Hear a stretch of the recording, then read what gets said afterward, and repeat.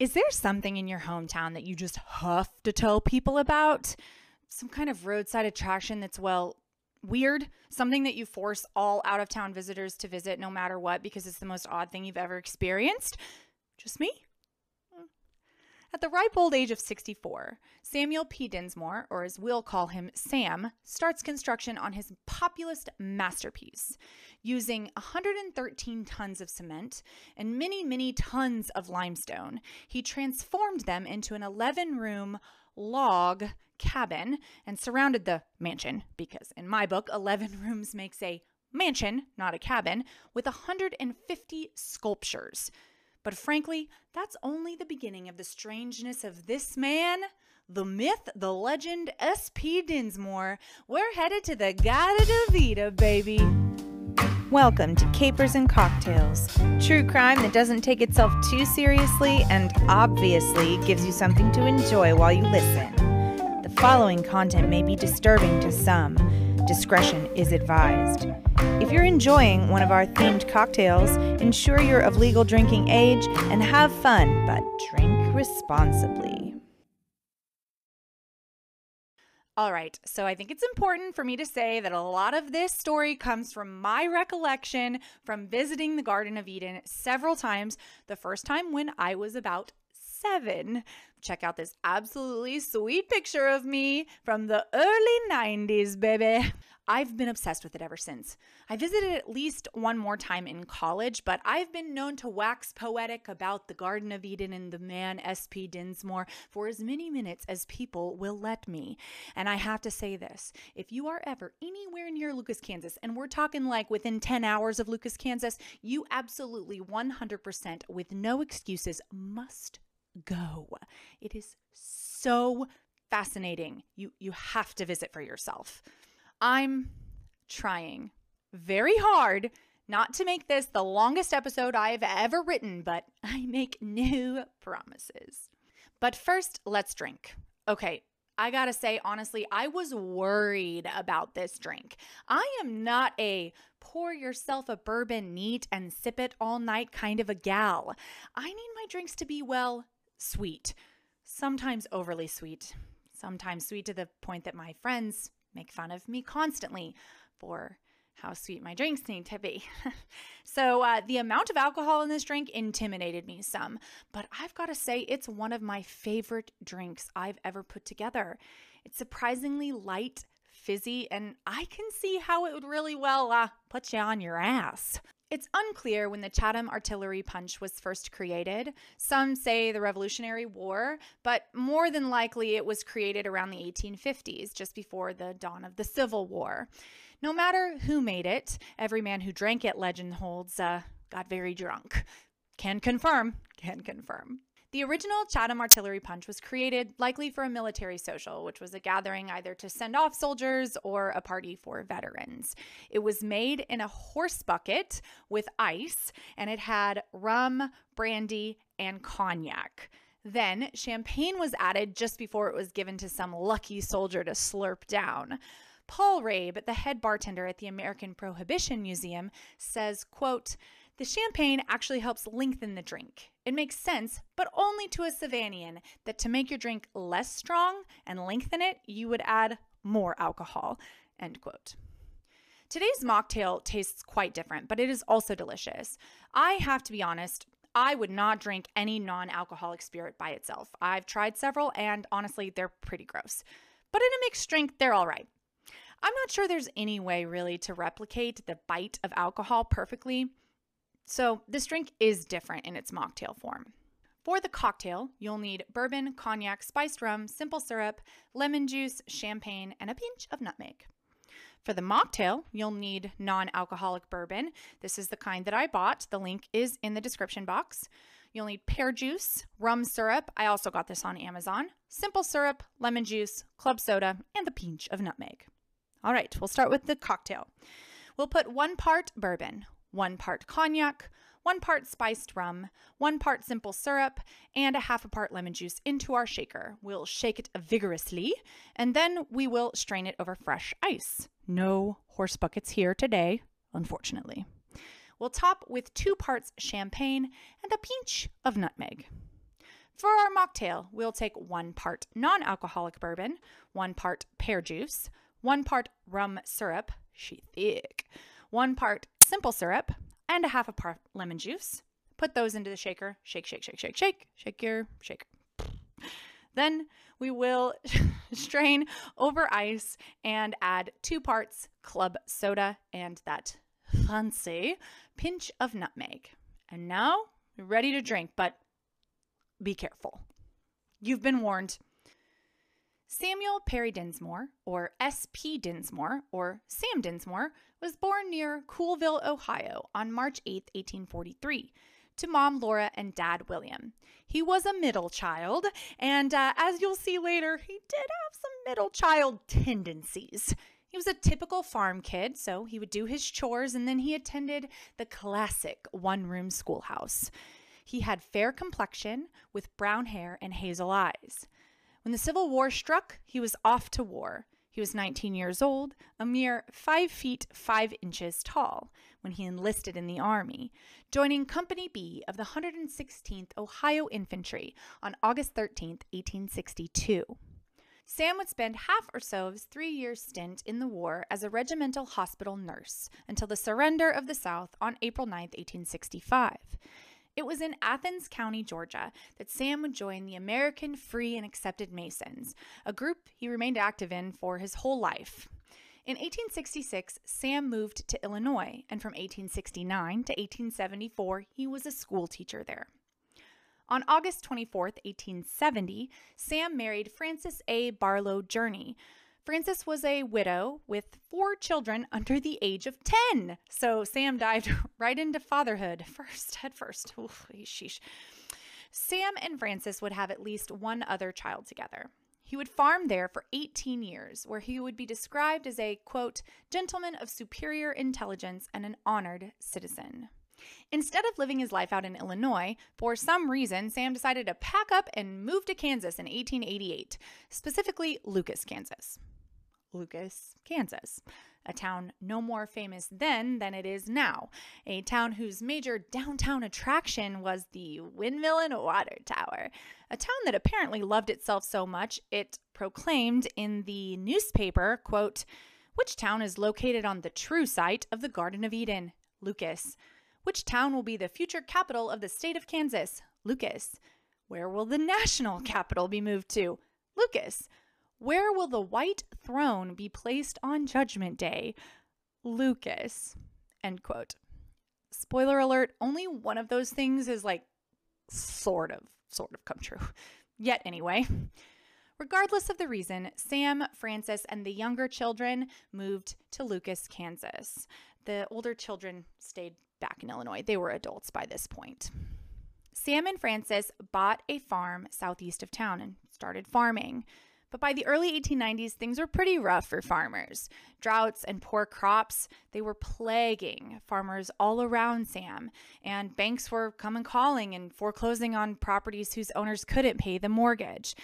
In addition, Sam saw that during the 1890s, the railroad monopoly had an absolute chokehold on frontier towns like Lucas. They were rising prices so high that the cost to transport crops was higher than the crops themselves.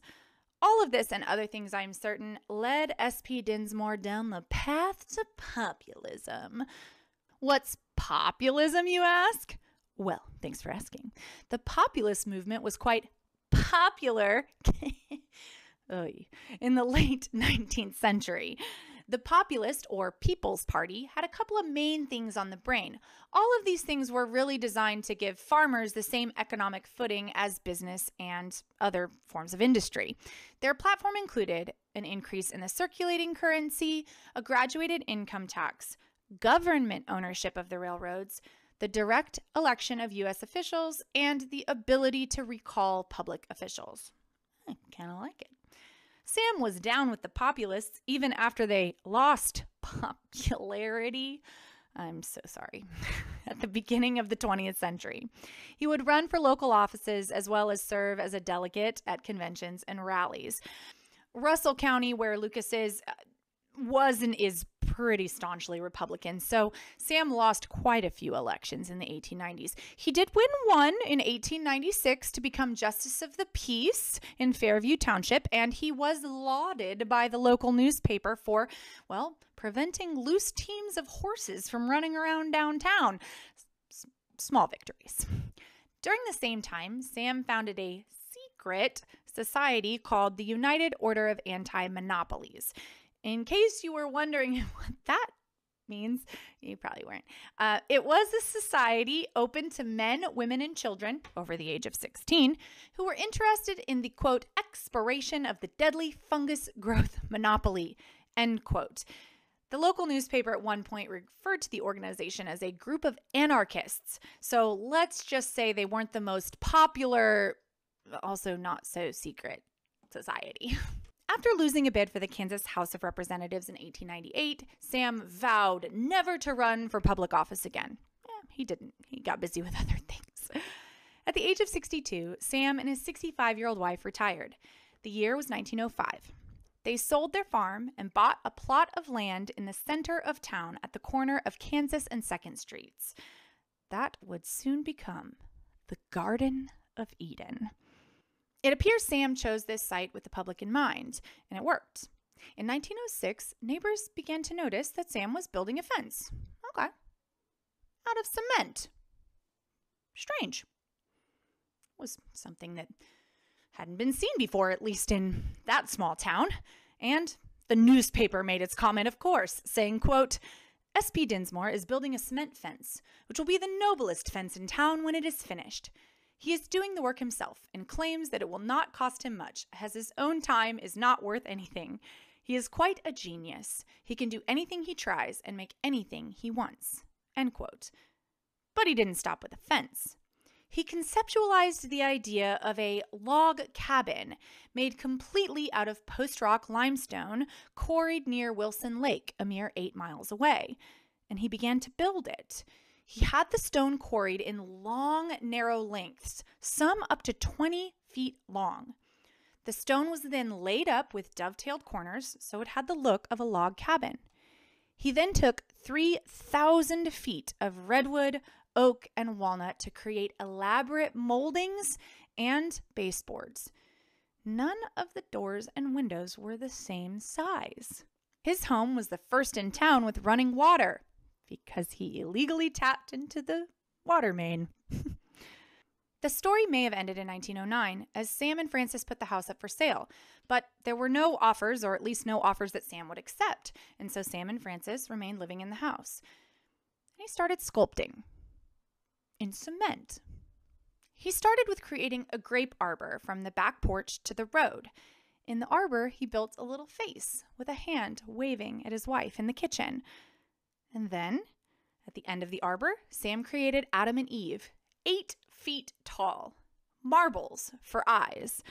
Adam wears Masonic insignia.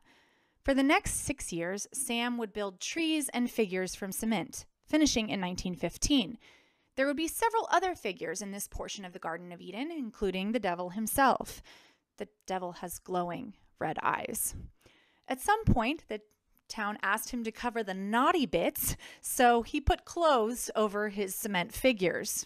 In one of his sculptures, the Tree of Life and Death, he actually put a pipe going the whole length of the tree and down into his basement. This was so that he could go into his basement and talk through the pipe, and then he could be the characters in his garden. He could also scare passerby that were trying to get a glimpse of the statues without paying admission. Yes, at this point, the Garden of Eden, as you can imagine, was becoming a tourist attraction. Sam had rigged lighting onto and in his sculptures, and that could be seen from the train stop in town. So many people, passers-by, wanted to see this attraction. In fact, the train would stop for an extra half hour in Lucas so that people could go to the Garden of Eden without fear of missing their train. Sam created some postcards to sell to tourists. One of these postcards was an image of a cement casket with Masonic insignia on the front and a double exposed photo of him both in the casket and looking at himself in the casket. He would also pose for tourists in that casket if they wanted, wearing the same 3-piece suit that he wore in the postcard. Clearly, the man liked the attention of not only his home being an oddity, but him being an oddity himself. In addition to the coffin, he constructed an entire mausoleum. It's 40 feet high, shaped like a pyramid, and made of the same stone logs as his house. Now, let's be serious. Sam wasn't doing all this for free. He was retired. He needed some money to support his wife and to keep buying cement. So he charged 25 cents, or a mere $7 today, to tour the grounds, and then another 25 cents to tour the house. He claimed to have 3,200 paying customers by 1917. That's about $23,000 in today's money over the course of 2 years, which isn't bad, but they certainly weren't becoming millionaires with this tourist attraction in the middle of nowhere, Kansas. He might have had some other sources of money that were a little, well, off the record, if you know what I mean, but honestly, there isn't much evidence for this other than rumors.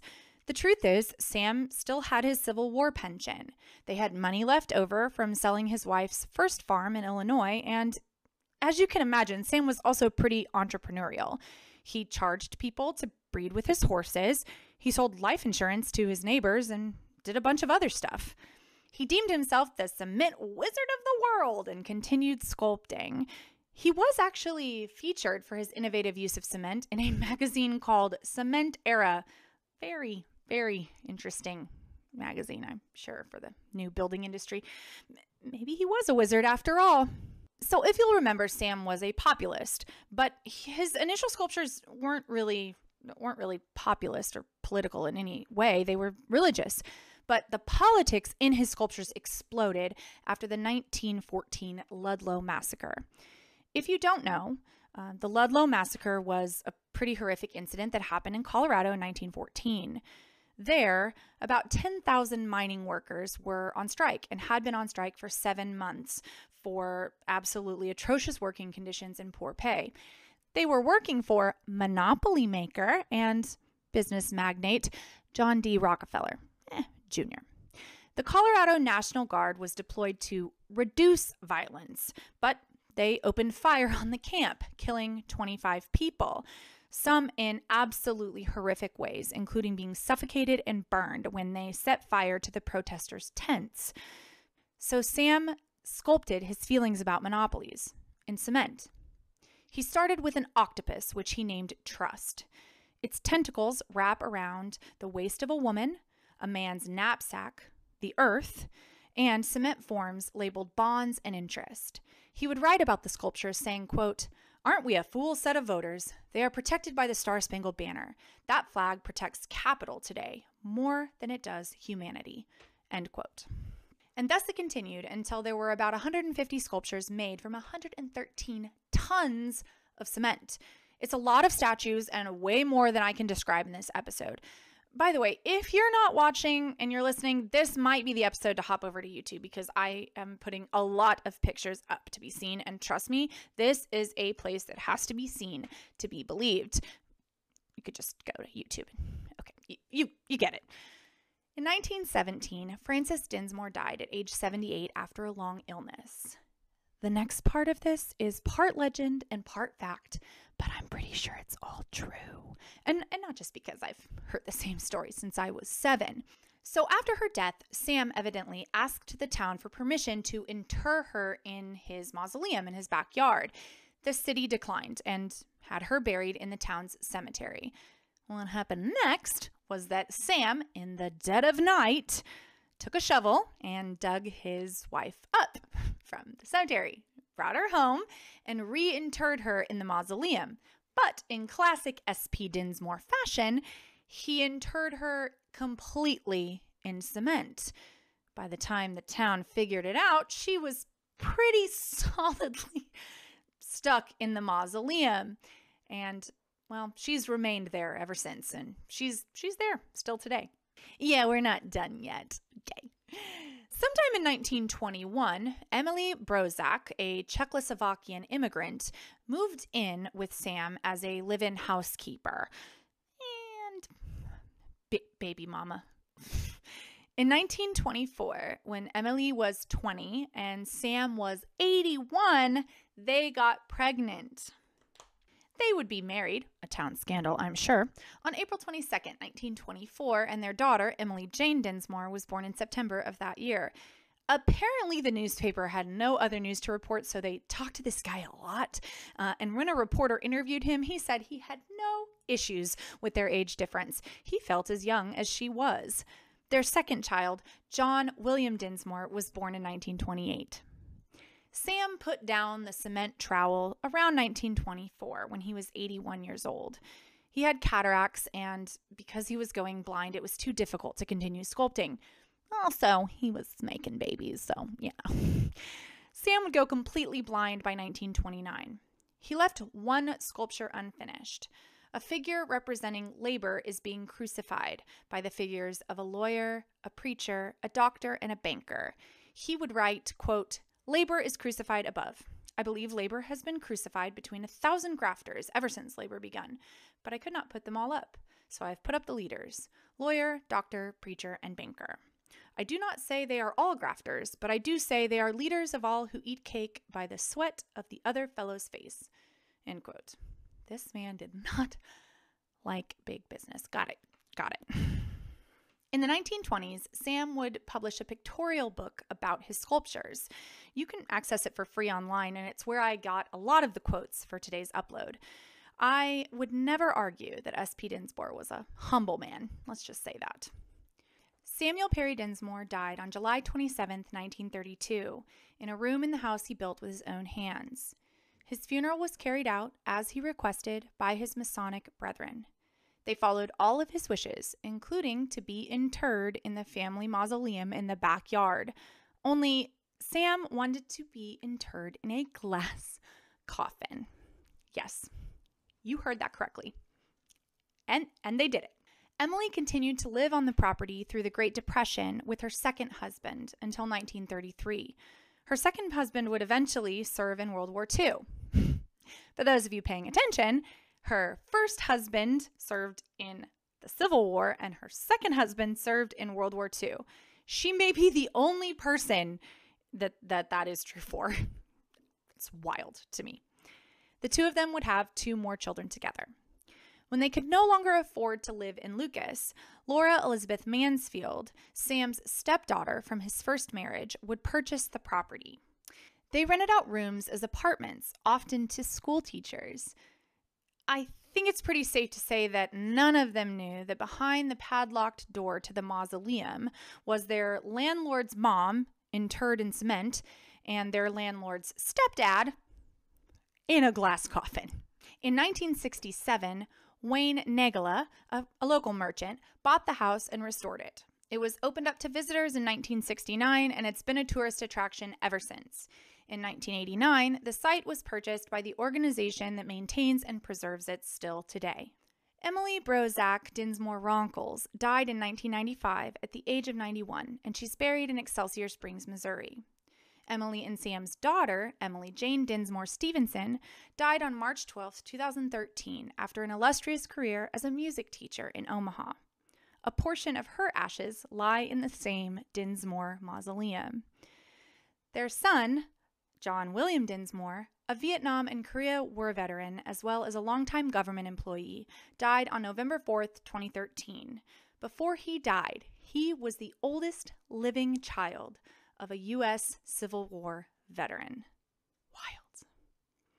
The Garden of Eden underwent a massive preservation project in 2012, underwritten by the Kohler Foundation. It is their largest preservation project to date. 2 art conservationists from the International Artifacts of Pearland, Texas, and a rotating staff of 4 to 6 assistants worked for 5 months every day and completed their treatment. The Garden of Eden has been hailed in art journals as a, quote, outstanding example of primitive American folk art. Today, the town of Lucas, Kansas remains a very, very small town, less than 500 people. Its main attraction, no doubt, is the Garden of Eden. It's on the National Register of Historic Places and attracts over 10,000 people per year. The site is run by the Friends of S.P. Dinsmore's Garden of Eden, and for a mere $9, you can get a tour of, well, the grounds, the house, that's a pretty good deal already, and yes, the body of S.P. Dinsmore, encased in glass in that mausoleum. His son John would explain, quote, "It was Dad's desire for people to come look at him in the coffin after he died," end quote. In fact, Sam himself would say, quote, "I promise everyone that comes in to see me that if I see them dropping $1 in the hands of a flunky and I see the dollar, I will give them a smile." I guess he's getting his wish. What a weirdo. Thanks for hanging out with me. I mean, this place is truly mind-boggling. You can imagine why I've been obsessed with it since I was 7. By the way, I didn't see his body when I was 7. That I waited for that until I was older. Oh, and I should mention that at one point in the 90s, I think, they did discover a leak in that glass coffin, so Sam has decomposed a little bit. You should probably check him out while he still has that smile. Oof. Next week, we're talking about a still unsolved case about a geriatric bank robber. And with it, a drink for a seasoned person, a Tom Collins. As always, the ingredients for the drink are in the description box, so go shopping. This is not a drill, people. Follow me on all the social media sites, especially Facebook, because I have like 5, maybe 10 friends, and that's sad. A pity follow, maybe? Please? Cool. Like, subscribe, hit the bell, write a review, and go shopping, people. Tom Collins time. I'll see you next week. And remember, there are always, you know what? Actually, I think what Sam did was fine. Fun, even. You should do it. Sure, there are alternatives, but why? Go get yourself some cement.